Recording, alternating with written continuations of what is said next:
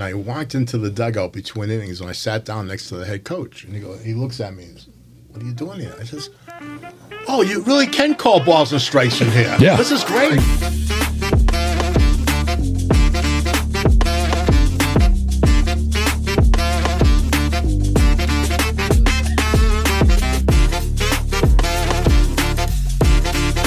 Hello, everyone, and welcome to the Punch Drunk Podcast. I'm Paul Brooks, joined always by our co-host, Joey. How's it going? I will announce that Michael and Mike Lane are both on assignment, and this show is being sponsored by DMD Wood Designs. Please contact them for some of the finest custom woodwork in the area. You got to check their products out. Fantastic.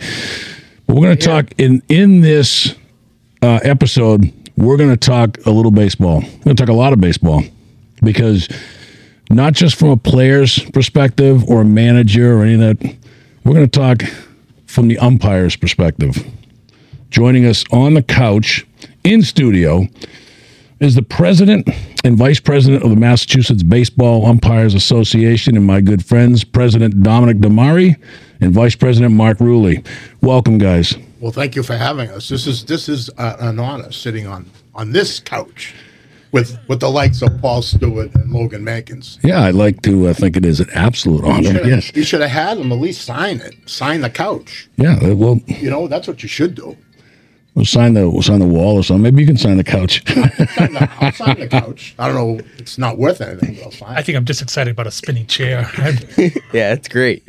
Little Great things as in well. life at 46. Yeah. So let's talk a little baseball. Dom, you first of all, I'm not going to let this show go any further until I congratulate you again one more time, this time in the form of the podcast. But Dominic, what people don't realize is you were just inducted into the Yawkey Baseball League Hall of Fame. Yes. Well-deserved. Almost a week ago. So I'm a week removed from that honor. But yeah. It was a surprise, to say the least. Yeah. I figured I had to have pissed off more people. And come to find out there was one person on the committee that wanted me in, so I was in. No, that's good. Congratulations. We were both at that dinner, and it was well-deserved after all these years. Yeah, it was, when I think back, to our relationship, it was quite a long time. I started umpiring in 1994. I don't know how many years. I'm not good at math. So, but a lot has come from that, and a lot of relationships have been forged, and it's kind of an amazing ride. Now, so. And what else are you doing? You're at the college level, too. I train college umpires, along in the spring with the college assigner, Nick Zabelli of the CBUAO. And I train Little League umpires along with Mark. Mark and I are all about training. Most of our business is the Boston Umpires Assigning Group. Yep. And we try to do that from the Little League level all the way to the college level.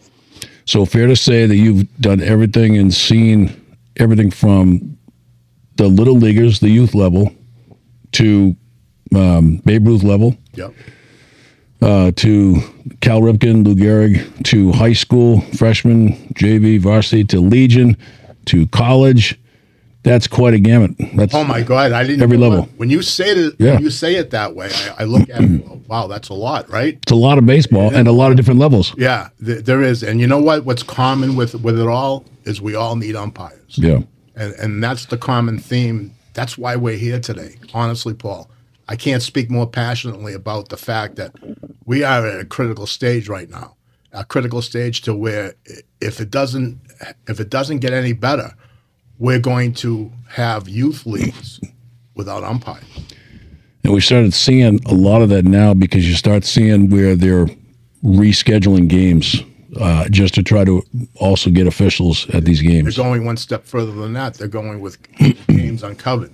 Games aren't being played because there's no umpires. Now, at normal levels, even, most of the time it's a two-man system, but oftentimes... Not anymore. You may find one guy doing a game. At the sub-varsity level in high school, that's the norm as opposed to the exception. It's the norm now. Wow. What do you think the percentage is that you're down with numbers and then some reasons why? I know I have my opinion on why. Yeah. And it's all this bullshit from lack of accountability from leagues. allowing parents to think they have their God-given right to yell. You know what? I'm going to tell you something, Paul, and I was thinking about this a lot in the last couple of days since when you invited me on. It's not only your parents. Some of it has to be borne by the umpire too. Yeah. Umpires have gotten literally entitled to the point where, and I won't say all, and I'm coming from the assigner's point of it now, but they know that we need them more than they need us in terms of the assigning process, because there's so many guys out there that are doing this that they're just drawing from the same pool of umpires and they're spreading the pool out. Sure. So it becomes even more of a problem with that, along with pay, fees, parents, coaches, players.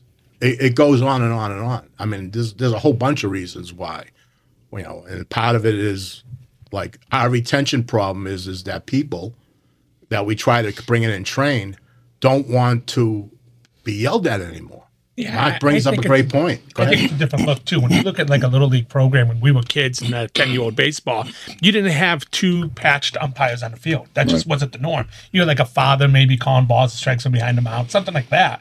But now you have your majors baseball for 10 to 12, then the 10 to 8-year-olds. You have an adult umpire on that field now, where in the past that was never an adult. That was a kid that was a high school senior that decided I was going to make a couple extra bucks. That's how I started. I was a high school kid, wanted to make a couple extra bucks, did a little league game. Just think about how we started, Paul, when we started. Yeah. When we did it. We did it because it seemed fun at the time, you know what I mean? And it was a great form of extra income. God, I put my kids through college with baseball and umpiring money.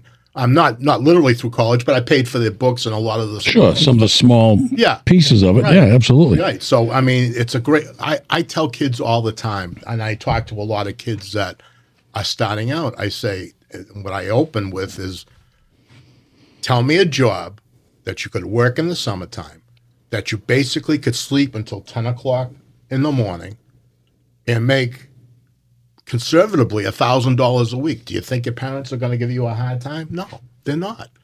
And that's what I'm talking about. If you're a hustler right now and a kid, I would say a kid 17, 18 years old would be more accountable. But that alone, if he works every day, he can make $150 a day times 5, and you don't even have to work weekends. Yeah, especially for kids who played the game. I got into it because I stopped playing. You get to that certain age where you're like, I'm done playing. But you want to be involved in the game that you had so much passion about, just from a different angle. Yeah. Still involved in the games. Hey, I always say to people, the reason I got into umpiring is because I couldn't hit a curveball with an ironing board. Yeah. So that's I said I loved the game. I wanted to stay involved. But you could see it, right? You could see I could see it at that that's time. half of it. Yeah, sort of it. Yeah, but I wanted to stay in the game, and I did every avenue of our craft in order to stay in the game, and that's kind of why I'm still here. I don't really actively umpire, except when I have to, and for the most part, I have to. It's not because I want to. Games will go uncovered if I don't jump in and Mark doesn't jump in and do a few assignments here and there. So it's tough. I remember going to the classes when I first, back in 1988 is when I went through to get the patch, stopped playing baseball, started going through the classes, and I realized, holy shit, I didn't know that was the rule, or I didn't know that rule either. And I've been playing the whole time. And so you think you know the rules until you actually go to the class and you go, damn, I didn't know that was a rule. No, it's amazing. So it gives that proper training, and then you realize, okay, the rule book is, so thick. The test is pretty intense, and you got to go through 10 weeks of the course of training. Paul, and about 8 weeks. We're coming up with alternatives now to that's a problem, because a lot of the kids today, they want things like now. Yeah. They don't want to go 10 weeks, or they don't want to commit for 10 weeks. So we've started, or we're going to start, online training to where a kid can just grab an app, go through the training protocols or the training profiles or whatever they're called, and then we can monitor their progression, and they get a certification. Once they get a certification, then we do what we have to do to add on to that, And do a lot of on-field training as well. That's We do to the big. point now, if we have like 2 or 3 people come up and say, hey, I'm interested in umpiring. In the past, you'd say, our classes start in December. But now, you get 2 to 3 people. You're like, listen, Saturday morning, what are you doing? Let's go meet at, we were in Hyde Yeah, we Park. don't have the luxury to wait anymore. Yeah, no more We can't waiting. do that. Well, Yeah. so they're going to get trained online, but then you're going to bring them together for on-field training. Yes. Yeah, because Yeah. I think that it's important to get the basic rule sets out of the way, and you can do that on an online platform. And then going forward, we do the things, because obviously, Paul, when you and I started, it was basically pass the rules test and then throw you on the field, right into the frying pan. We don't, and we don't want that to happen because we can't afford not to retain these people. Right. You know what I mean? So we try to make it as easy and as accommodable as we can with some physical interaction in terms of training on the field. So, the one thing that none of us have mentioned, which I have always felt was very important to be an official, doesn't matter the sport. Baseball, we're talking about now, and that's all about game management. You can know the rules inside and out, and you can be the very best at enforcing those rules. You can look good. You can dress the part. But if you don't have good game management skills, then we got problems. It's like organizing it. I mean, don't think you're just going to be the dominator out there. Don't insert yourself into the game. You don't need to do all that stuff. Yeah. Just call the game. You got to remember too that we just came out as a society. We just came out of COVID, where we were, we were isolated. We were away from people, and you're talking about a sport that has everything to do with people interaction. So now you're training new people that for the last 2 years have been hiding in their houses. in their basement. How much fun is that? Like all of a sudden you got 2 people. It's a Class A studio. It is a Class A student. Yeah. I You love got 2 different points of view, and now you got an umpire trying to figure out who to listen to and how to engage both of them. And those have been taken away. Look at the NCAAs now. When we have a conversation with coaches, we actually meet at the 15-foot line. No more coming out in the field and talking. We go down to him, he comes to us, we talk, and then we separate. And that's just where we're heading now. The people's skills, that's really important still, but now they're trying to find ways to stay away from people. You find the parents are getting out of hand now, or is it getting worse? Parents feel that they're part of the game, which is different than I don't go there to cheer for little Jimmy now. I go there to cheer against a team, which is different. Like if my son hit a base hit, that's great. And then my son got thrown out at second. Well, how did he get thrown out? It wasn't his fault. He obviously was in there. Yeah. That umpire made the wrong call. And that's the difference in cheering on the fact that the kid just made a really great play. We don't have that anymore. Like when the opposing shortstop makes a stab into something into the outfield, it's no, oh my God, what a great play that was. It's, oh, he didn't hit it hard enough. It's just, it's not looked upon the same. a lot of what I've seen too is it's changed over the years, Paul. As I say, I'll mention it again. It was not like that when we umpired, but I feel like some of the parents now, they think because that umpire is getting paid a fee, that gives them the right to voice their opinions negatively, never positively, but always negatively. And that's a shame. And that's a shame because these people, for the most part, are the same volunteers as the parents that are doing the field work at the beginning of the game. Those are all volunteer guys. Yeah, the umpire is getting a fee, but the umpire has to travel 30 or 40 miles in his car in order to get to that game. And it's a sad state of affairs today, and it's gotten worse. And like I said, this umpire, it's not his full-time job. No. He's already gone through his workday, but he's been trained and understands the rules. Yeah. Way more than any parent That's who right. just feels as though they have the right to just start yelling and screaming. Yeah.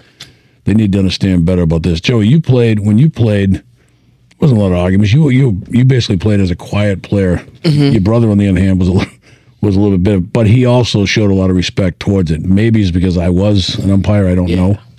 Well, I think that has a lot to do with it. If you come from a Times family- have changed. Yeah, they have. They definitely have. They have. It's almost to the point now where it's more normal to go to a baseball game at some point during the game and get yelled at by somebody.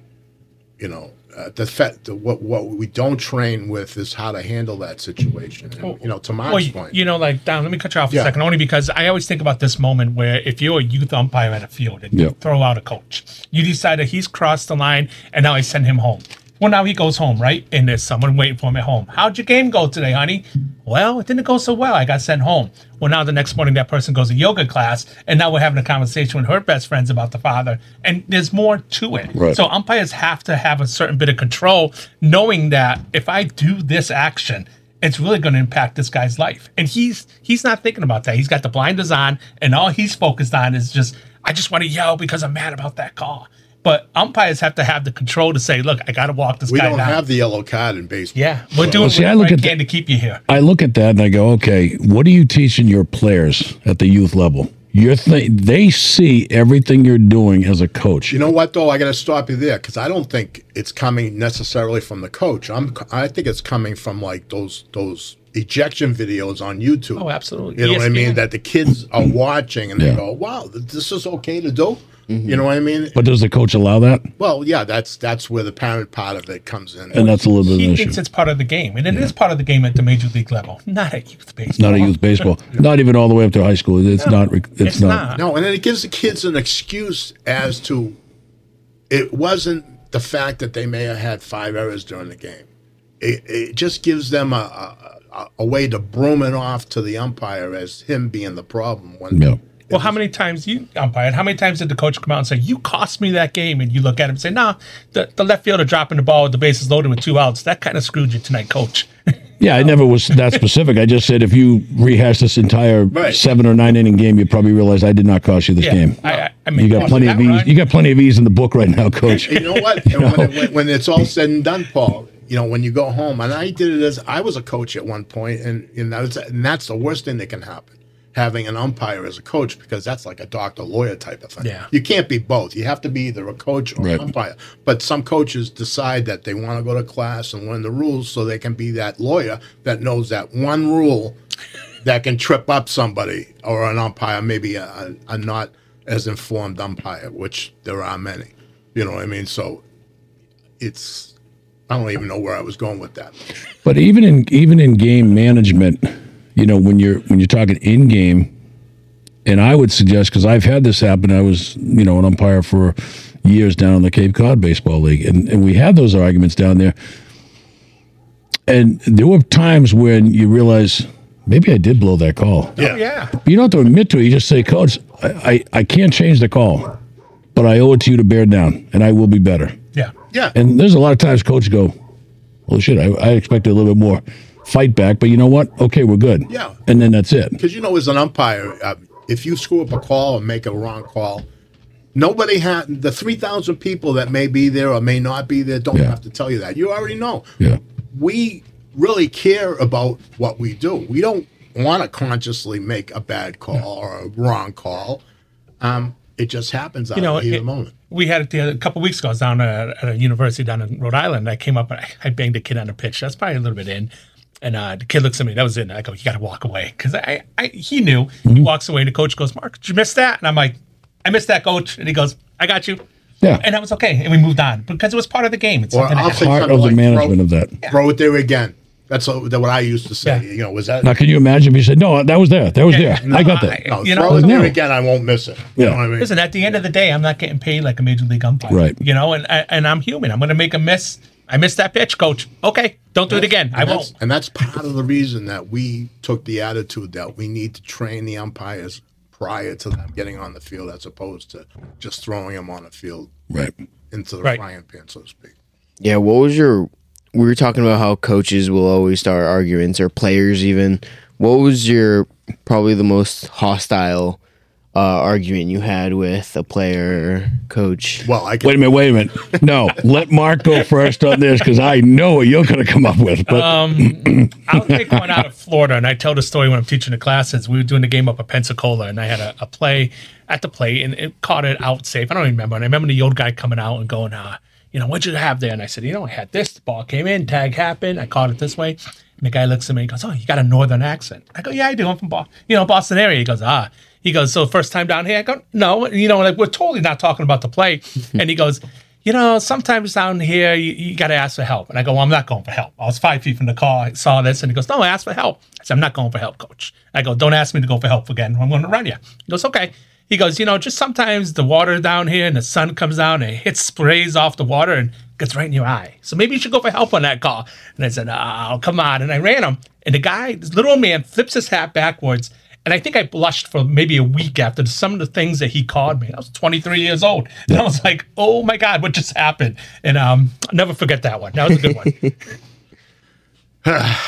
There's many. There's many over the span of the years. But the one I distinctly remember was like a playoff game in the YBL. And it was an intense, very in the Yawkey Baseball League. Yeah. It was honestly, and it was a very intense playoff game, which most were back then.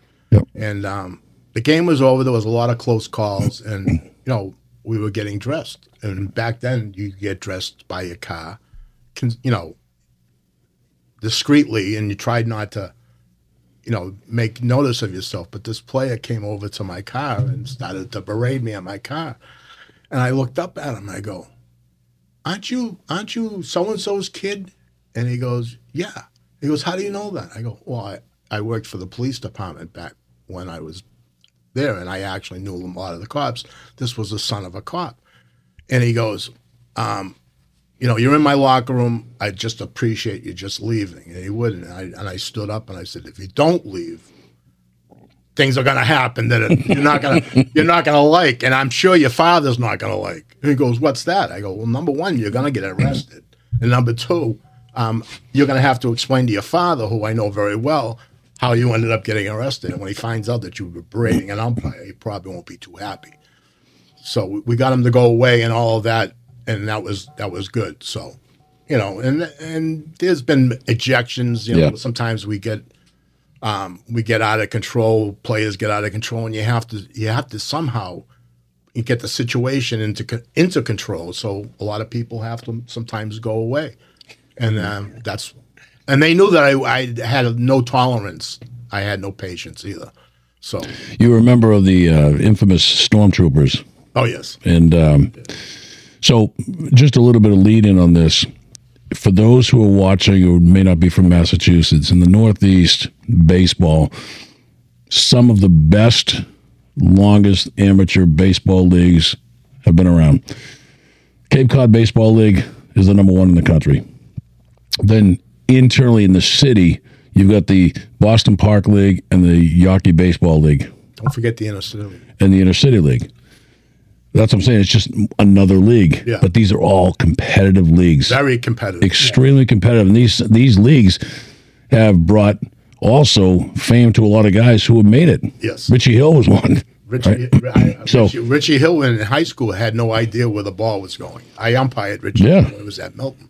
So, these leagues are extremely competitive. Oh, absolutely. Absolutely. And it does take a combination of players, managers, and game officials to make that league what it is. That's right. And for years, it had been known as a tough league, and then the competition level had to elevate everything. From the managers, they had to get better, and from the umpires, they had to get better. So credit the leagues on that. Yeah. That's why I say a lot of it doesn't necessarily lie with the players and coaches. Right. We have accountability as umpires as well. Absolutely, because you also start weeding out the guys. And let's face it, we know there's guys who work and go, you're just not ready for this. No. You're just not ready for this, and you need a little bit more development. So you know what? Going back to your earlier comment about kids want it instantly, they're not going to get certain leagues. They've got to work their way up to it.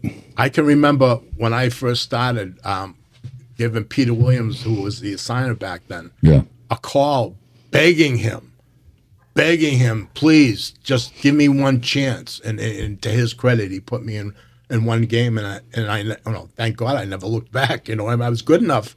I played organized baseball for a while, but like I said, I loved the game, so I wasn't really that good. And I said, how can I stay in this game? And do what so I said, somebody suggested to me, a friend of mine suggested that, why don't you try umpiring? And he was a Park League Hall of Famer and an umpire years back. Yeah. And he started me on this journey. And I actually did, just a short story, sent him a picture of my Hall of Fame plaque, and I put it in an envelope. I said, thank you. That if it wasn't for you, I wouldn't have gotten this. And that's kind of like the relationships that go back a long way, and you remember, you never forget them. Certainly also helps when you work with guys who have also made it. Yes. I'm thinking the Joe Driscolls, the Shorty Longs, guys who made it. Curly Clemens. Those guys have made it. Yeah. And when you work with them and you get little bits and pieces, it's okay for umpires to be evaluated and critiqued a little bit even after a game. I loved sitting around post-game, The best. couple of beers, and just talk and say, The best. and listening to those guys.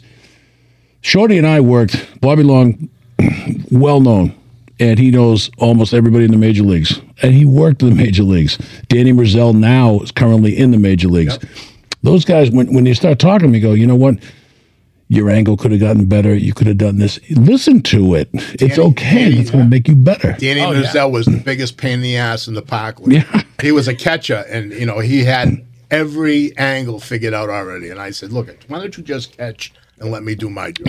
And now he's in the major leagues. Right? We had a guy last year. I was doing a game. I think it was a Cranberry League game, and I got a. There's another league I failed to mention, Cranberry League. I got a call to go do a game, fall league up in Harvard, and I'm like, yeah, all right, I'll come up and see some You pictures. tell he's not from Harvard. And he goes, can I come with you? I'm like, sure, but be aware that it's fast baseball. He goes, I'll be fine. So we get out there, and I'm calling the dish, and 3 innings comes in. He comes down and says hi, and I'm like, hey, how's it going out there? He goes, I just be honest with you, I haven't seen the ball leave the pitcher's hand, but I hear it hit the glove. I'm not ready for this. And I said, that's fine. Yes. That's you remember that. You remember when you hit your first mid-90 fastball, and I was down. I can just remember when Richie Hill was pitching from Milton High School. All you heard was, Yeah. You're like, all right, where's the that? ball? All right, looks good.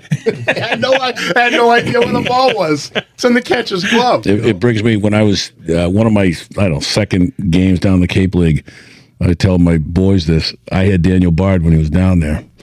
And so I talked to the kid. Now, for those who don't know the Cape Cod Baseball League, I'm telling you guys something you already know, but they're not all on the same team. They went to different colleges. So I had a catcher who was from Georgia, and then Daniel Bard from North Carolina. And when he comes in the game, I didn't know. And the catcher goes, Blue. He's got faster and faster. I go, great. He goes, I just don't know where it's going. I go, holy shit, just catch it, please. I can relate to that. So I went down. That first pitch came in. It was poof. And I'm like, wow. Yep. I didn't see the catcher move his glove. Strike. It sounded like a strike. That was, I turned around and saw all the guys with the radar guns. They're like, oh, my God. Yeah. No, So- I know. Yeah, it's fun.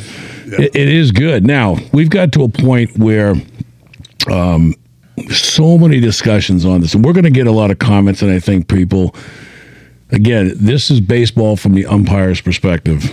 I still don't understand what people think gives them the right to shit all over the umpires and make their comments. Imagine, I've told a lot of people this, you imagine if an umpire was able to go to a third base coach. That was the shittiest move, waving that guy in. Are you kidding me? How stupid can you be? Can I tell you what I did? Stuff like that. Ridiculous. I actually, between innings one time, I think it was when I first started and I didn't know any better. I was at Quincy, and I walked into the dugout between innings, and I sat down next to the head coach. And he looks at me and says, what are you doing here? I says, oh, you really can call balls and strikes from here. Yeah. This is great. Exactly. You got the right view. I said, you got the right view. I mean, when you start looking at you going to a player, you should have been in front of that ball. You made an error. That's a terrible error. Now you just extended the game. That's on you.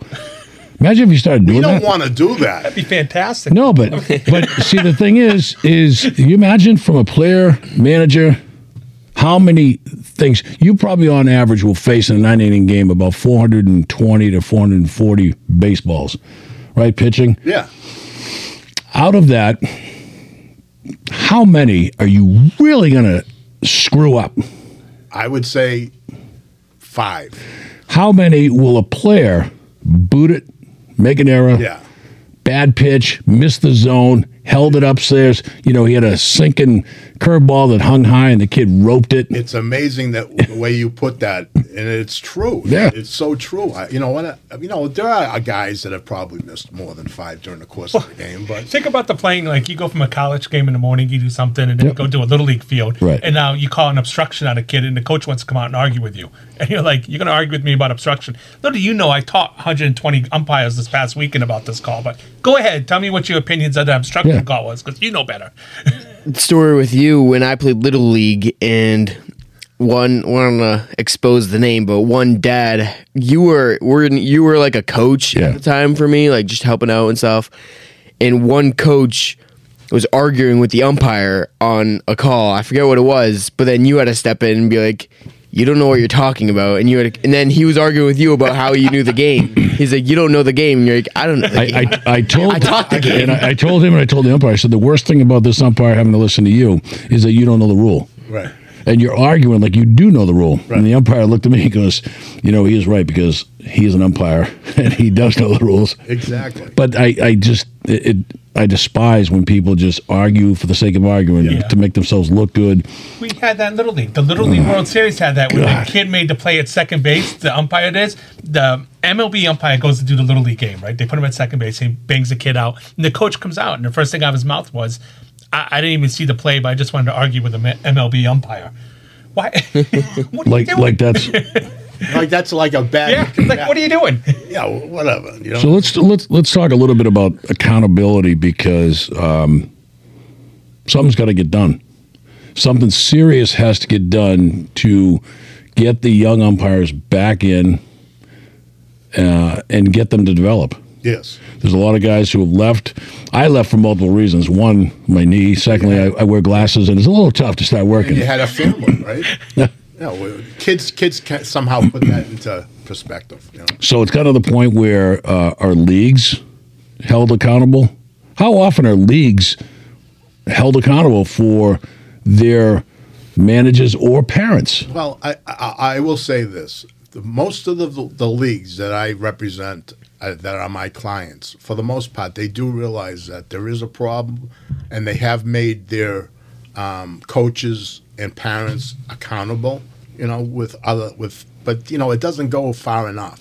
So for other programs throughout the country who are watching this, and I want you to get a little bit closer, I want to make sure everybody hears this, is how do you do that? So there's a lot of states that have run through, we're going to get into the bill shortly, but without going to any state legislative branch to enforce a law, how have things been done to curb this nonsense with parents and or coaches? Now, I give a little bit of leniency, not a lot, but I could take it a little bit more from a coach and a manager than I could from a parent. Yeah.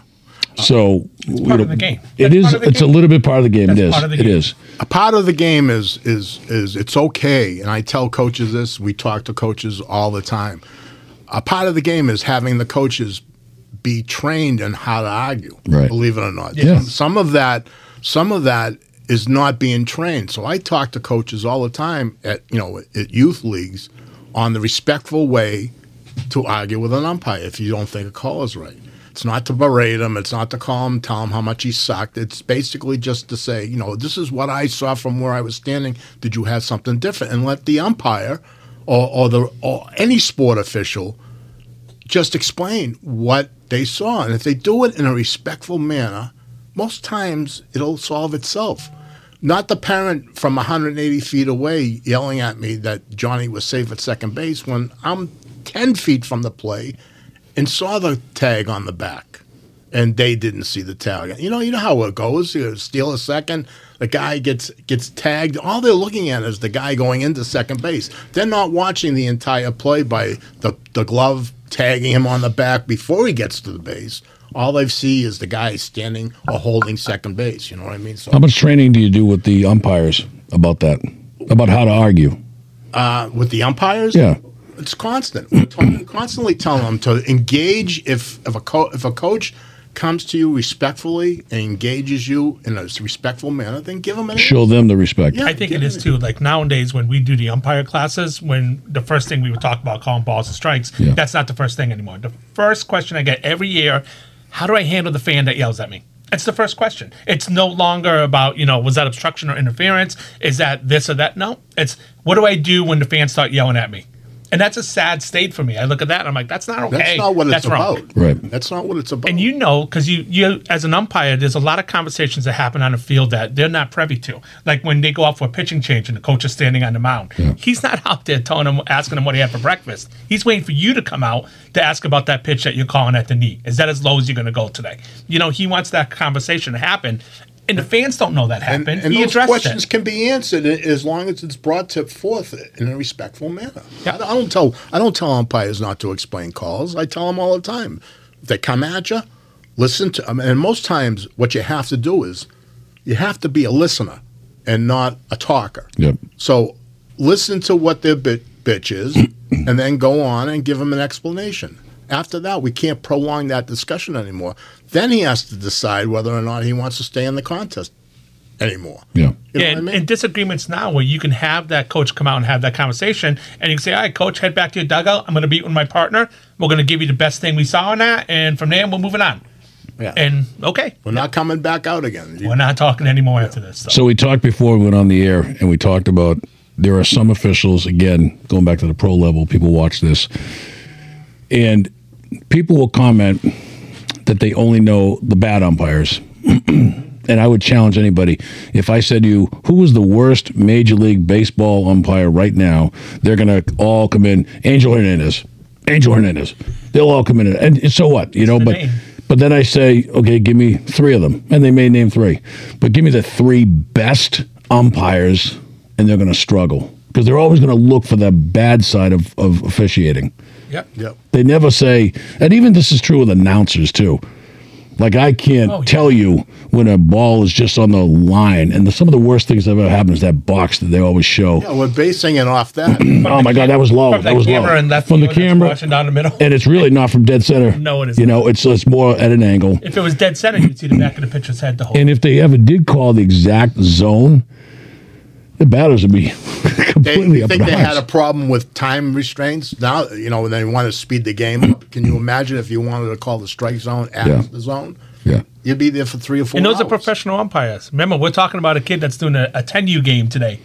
He might miss a pitch. There's not times that I don't stand there myself and say, Jesus, where the hell was that? You know what I mean? But then I move on. Yeah. You know what I mean? You move on. Yeah, I move on. It's a long game. It is. It's just like people don't want to move on. I find it absolutely disgraceful. I umpired for 30 years, 31 years maybe.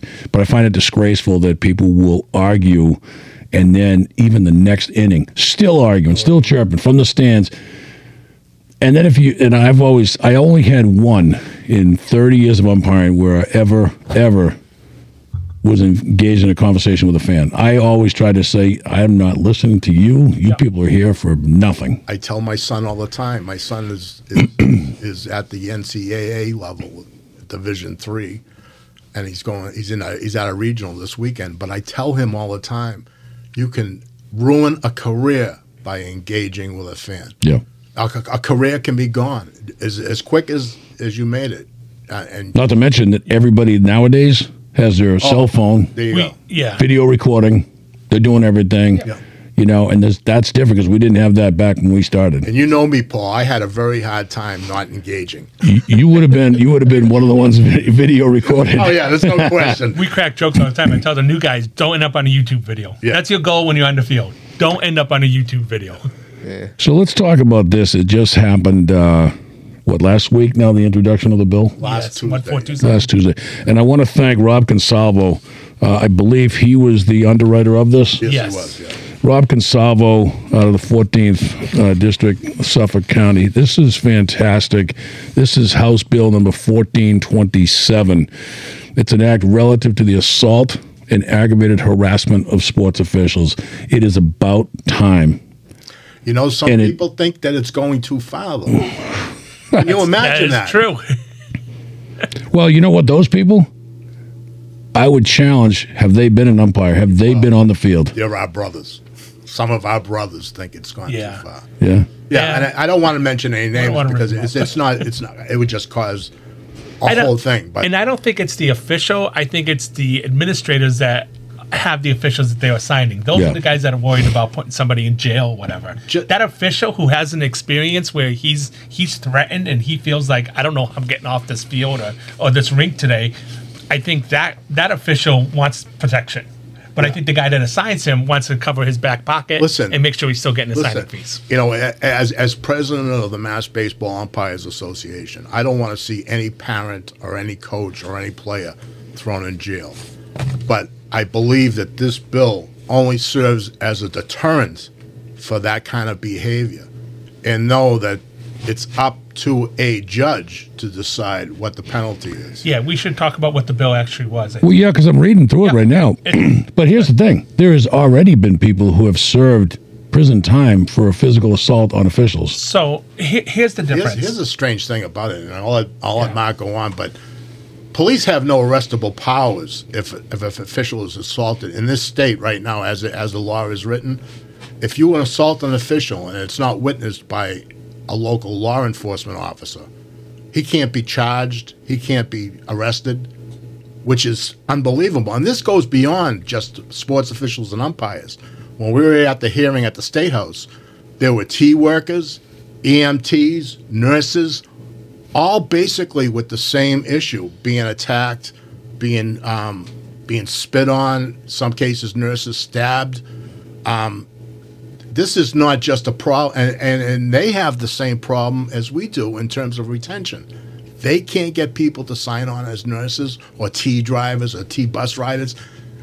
It's got to stop. It's got to stop somewhere. And that's why I'm so passionate about this right now, because honestly, it's just got to stop. What this bill helps too is if I went to Dunkin' Donuts this morning and I got out of my car and walked across the parking lot and started throttling some guy, just stop beating at him. It's an assault charge. If I'm stuck somewhere as an official inside of a gated area where I cannot leave by my own choice and a fan comes on and hits me, it's still simple assault. And there has to be a differential in the two. That person, that sports official who is actually stuck there, he can't leave. He can't decide in the fifth, you know what, I've had enough of this, I'm going home, right? He has to stay there to finish his game, and he feels that upon him that it's his job to finish that game. Well, it's not okay for him to sit there and you to berate him for 3 innings, because that's what you have the ability to do. Some will claim First Amendment rights in terms of freedom of speech. These are all private events. Correct. A baseball game is a private event. You were invited to this. You didn't come on your own volition.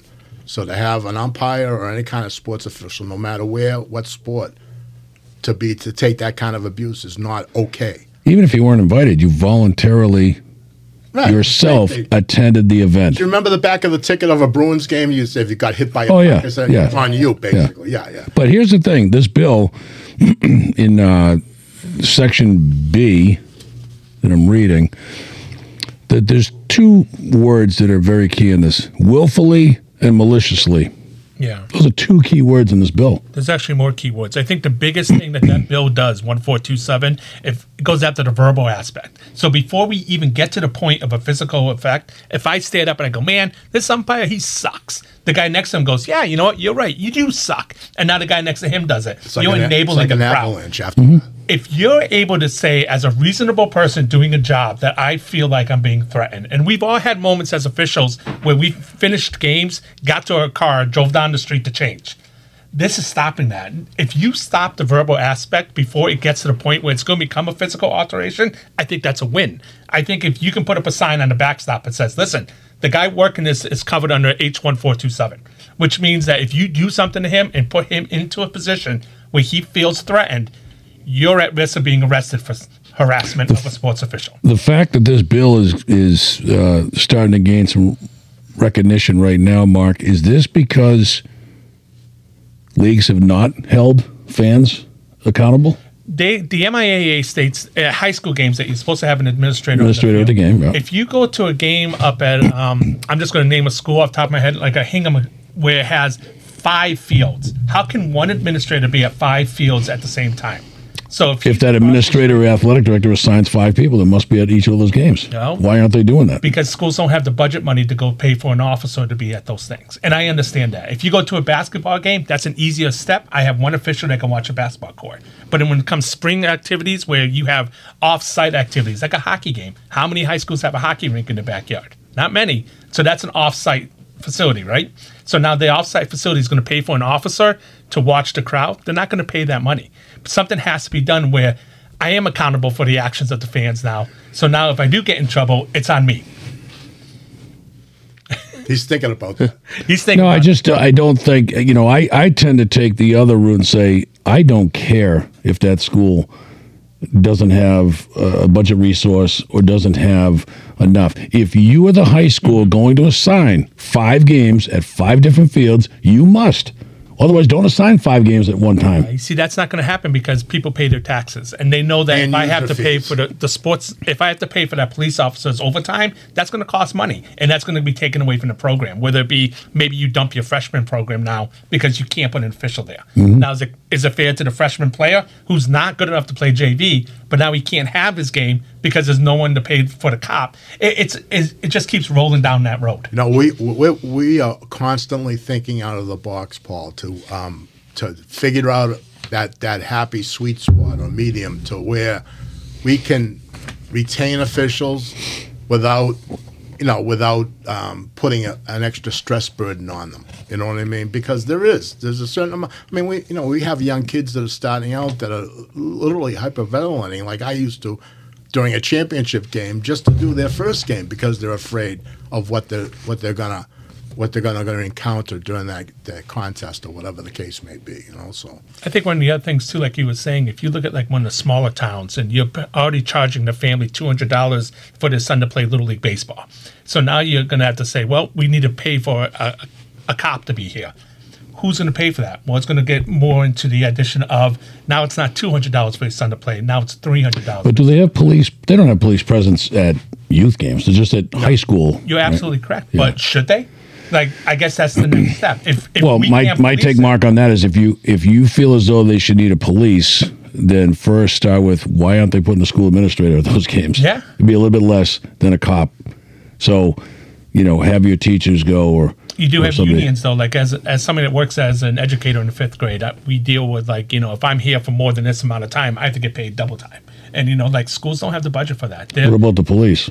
Well, that's Same even deal. better. They get paid overtime too, right? Yeah, but who's gonna? at a higher rate. But again, so if you're paying money here, you got to take it from here, which means that maybe we don't have enough helmets now for kids. But you also said that the police they don't have arrestable offenses here Well, no, if they Unless there's- unless They're just they a witness deterrent. unless they witness it. They are a deterrent. They're just standing there.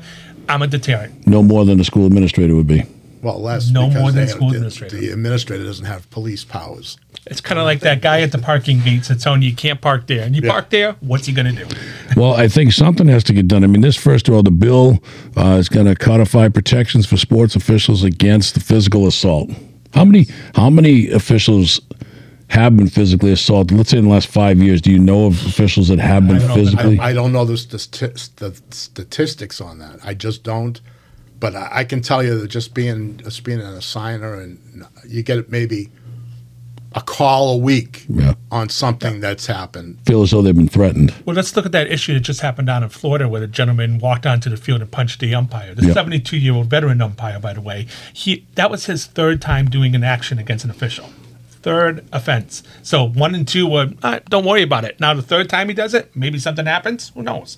This bill is trying to get away from the first one. And just so you know, Paul, it's just based on that's one bill. There are 3 or 4 different types of bills that are currently being considered that address this issue here with sports officials.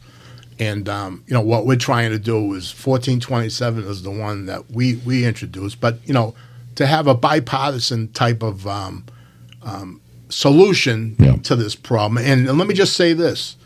It is bipartisan. There's no Republican. There's no Democrat. It's all for the idea of this behavior has to stop. I think it's funny because when you're stepped away from the issue, if you're not at that field and you ask somebody, hey, do you think it's okay for you to verbally or physically assault an umpire? They're going to be like, no, that's not okay. But when they're at that game and those blinders are on and they see red, they're the guy that stands up and goes, oh, what was that? That's because half the time it was their little kid who struck out on a call Exactly. or was out at second base stealing. We're hoping that bill, though, because when you're stepping away and you look at that logically, you're like, it's the right thing to do, right? We should be protecting people. People shouldn't be in that issue. Honestly, Mark, I look at this bill and I look and go, and even to my fellow brother umpires, it's a start. It's a start in the right direction. It may not get passed exactly like this. It may be amended 6 other times before it gets done. That's going to happen. Right. It is. So it's a start that has to take place. You got to start with the most strict violations, strict offenses. Boom, get them right away. Can I just say and let them get amended? Yeah. Can I just say one other thing too? Mark and I are just two guys, Yeah. right? We're just two guys that started on a cause. And Mark, to his credit, started it, and I kind of hopped on it because I felt it was important. But there are thousands and thousands of officials out there, and may not be in Massachusetts. You tell me it's across the country and across the world, Yeah. right? That we all got to band together and say this is not right. And I don't care what country you're from or what state you're from. This is not acceptable behavior. 22 states in the country have a bill similar to this on the books right now. Correct. So there's no reason why we can't get it done. I start this by saying that when I got excited for this bill, the thing that excited me the most didn't even come a story from an umpire. It actually came from a soccer official. I have a friend of mine who had some issues growing up and made him dabbled into some illegal drugs when he was younger.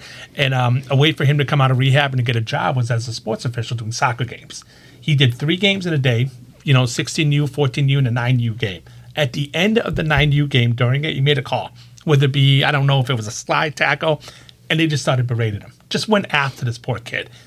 Just out of rehab, so he gets home. So now he's thinking he's worthless. He was told that he was awful. He steps back into the drugs, and now he's back into rehab. Did that guy think about that when he decided to call that kid useless?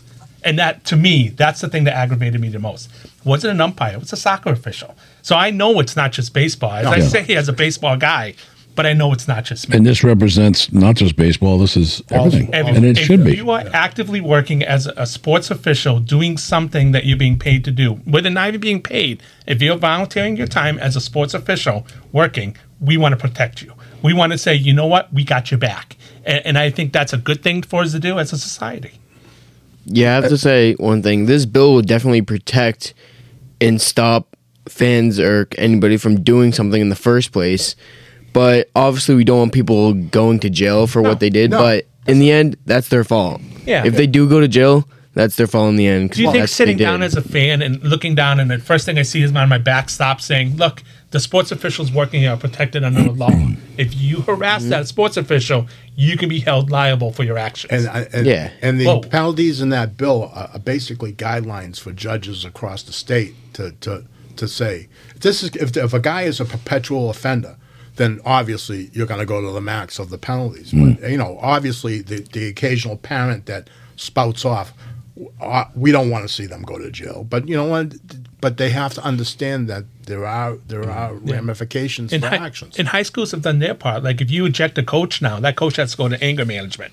But if a fan has to get removed, nothing happens to the fan. Oh, don't worry about it. Come back tomorrow. So what do you think they're going to do when they come back tomorrow? Do you think it's going to be, I learned my lesson by being told I can't do it? Slap on the wrist. Sometimes if you get hit in the wallet, sometimes that can be impactful. All of a sudden. Yeah. Again, now you got to go to yoga class tomorrow morning and explain why you had to write a check to the state. But explain that to your spouse or your better half and say, I lost a case. I got fined $1,000. Why? Because I acted like an asshole at a youth game. Can you come bail at a me youth out? game or a high school game? It doesn't matter. I know in my house that wouldn't go over. No. Nobody's house it would. But the bill is there. I mean, let's face it. This is just not automatic. Everybody gets thrown in jail. They're going to have the right to due process anyways, but it's a guideline to where they're going to go. These people need to know this. I would also love to be able to see mandatory that signs have to be placed at every baseball field throughout the state. Something that gives warnings about do not act like an and asshole. we have that now. Like when you go to an MIAA event at the beginning of the game, if people are listening, you have the announcement. You have the announcement saying that the sports officials and the players do ultra respect pretty much. And then, but how many people actually listen to that? Because as soon as that goes off, oh my God, worst call I've ever seen. And there you go. We're down that rabbit hole. Right. And I think a lot of that has to do with even administrators or police. They kind of, sometimes they'll turn that blind eye and just kind of, okay, we don't want an issue, but instead of going, hey, you, enough, or you're going. Next time you open up your mouth, you're going. It's almost embarrassing for that person to be recognized in front of 100 people that I'm the jackass yelling, and then you think, God, it's gotten to the point where the administrator's going to throw me out of this game. Yeah. But they should be doing that. There's hundreds of thousands of videos ridiculous. out there. You can look all day on YouTube, as you guys know, and find some video of some parent being an idiot. You know what I mean? And that's all I can say. And sometimes it's the umpires too. Like I'm not sitting here saying that. Listen, all the parents suck.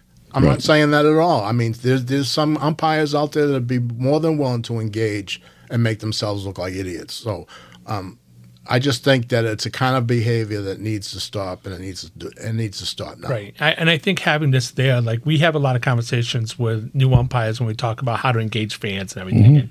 And I always held the belief that when the umpire says, well, I don't hear the fans, I don't think that's true. I think you hear the fans, but don't know what to do about it. And I think having protection like this for that umpire, having that trump card pretty much saying, listen, I don't feel safe right now. Now there's got to be a step. So now a phone call can be made, and now we have some litigation to protect that umpire. I would probably have it tattooed to the umpire's back so the people behind the backstop can read it. Maybe we can put it on the balloons when we're working, flip it out. Yeah.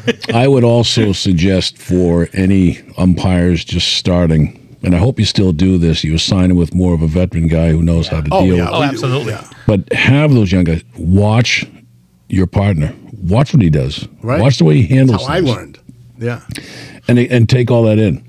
And then don't ever be afraid to get a little post-game critique. Yeah. Because not everybody's perfect. No. And even a guy who's been a 30-year umpire, he's not perfect either. I used to love working. But listen to him. I used to love working with new guys because I figured they knew the rules better than I did. Yeah. Because they just come out of class. So I would always defer to them. What do you got? Which is great because they always look at you and say, no matter what, you've always got one more game on them. Yeah. So they're looking for that, Yeah. that ability to kind of relate to each other. I've been doing this for 34 years. I'm still looking for the perfect game. I get to have it. Maybe next one. Who knows? There's never something. There's never been a day that goes by that I haven't learned something new when it comes to baseball. Things that I didn't know or never claimed to know at all. Honestly, it's like I said, and going back to what I said originally, and I don't want to repeat myself, but many relationships, many friendships have been forged through this craft that we do, and it's kind of fun. You know what I mean?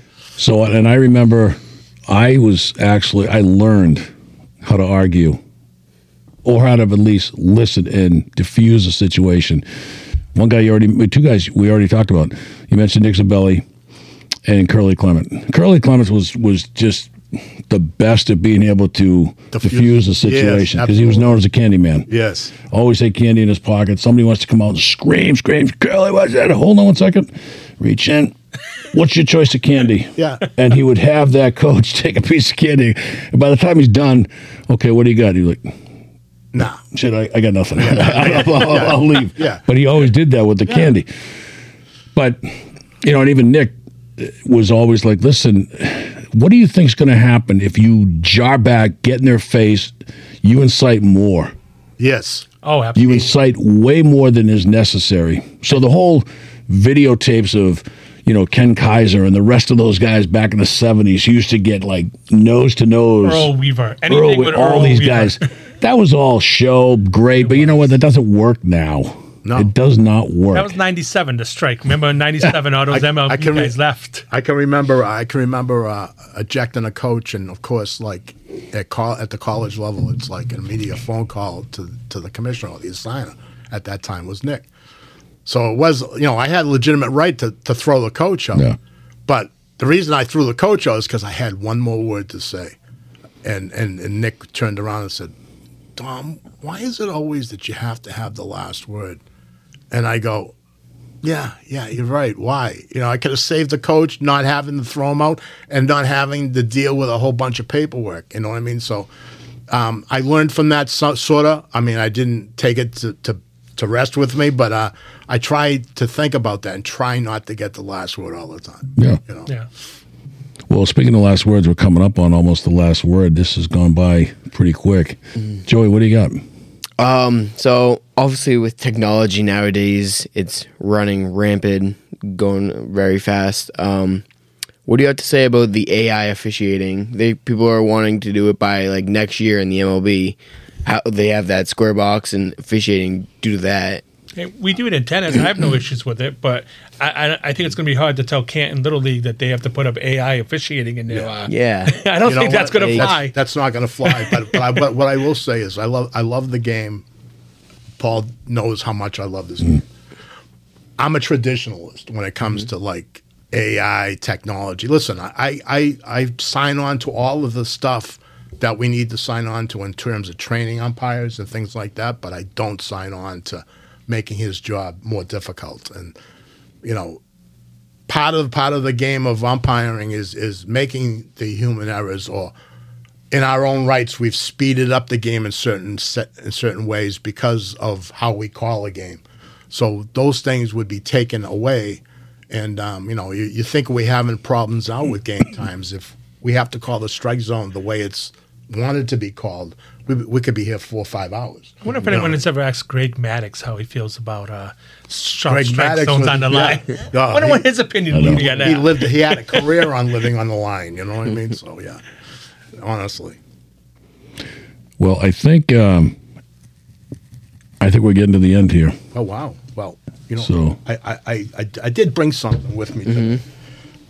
Not just your baseball wisdom and knowledge. No. I don't know who to. So who was like the starter of this? Well, let's give it to Joey. Joey is the mastermind behind our podcast. I don't want to take the credit, but I will. You will. All right, so this is my gift to you guys for having us on. This is crazy. I hope you display. That is so good. Nice. Yeah, I will. I'll put a closer picture up so you get to see it in depth. Good. But but these are all one of a kind types of things, Paul. I don't mass produce these. These are like, hey, can you make me this? You know, I did your cornhole bullets. I can try to do anything, but folks, you're gonna see this on the podcast. For those who are just not listening on the radio, you're gonna see this on the video. We're gonna post the DMD wood designs for some of the best, most unique, custom made woodwork, and anything from signs to cutting boards to cornhole boards. Let me just say this. I am a one-man band here.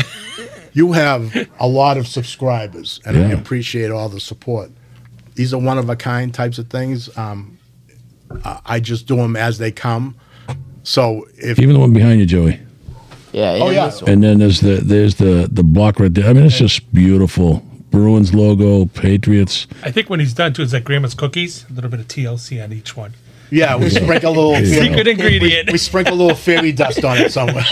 Really, really nicely done. Well, that's for you, and there's a little note on the back, handwritten from me. We won't divulge that because that's from the heart. People think that I don't have a heart, but I do. Well, thank you. Thank you very much. We put that on the background. Appreciate everything. Appreciate coming in here and joining us. Thanks for having us. I thank you for having us, and this has been great because I thought I was going to be nervous, but it's like sitting in someone's basement. We try to make it comfortable. It is just it is just like sitting in someone's basement, and we want to make it comfortable for people. We have that way of making it comfortable. It's amazing how you do it, isn't it? Yeah, it's awesome. It is something. Mark, thanks for coming in and joining us and really talking about this bill again.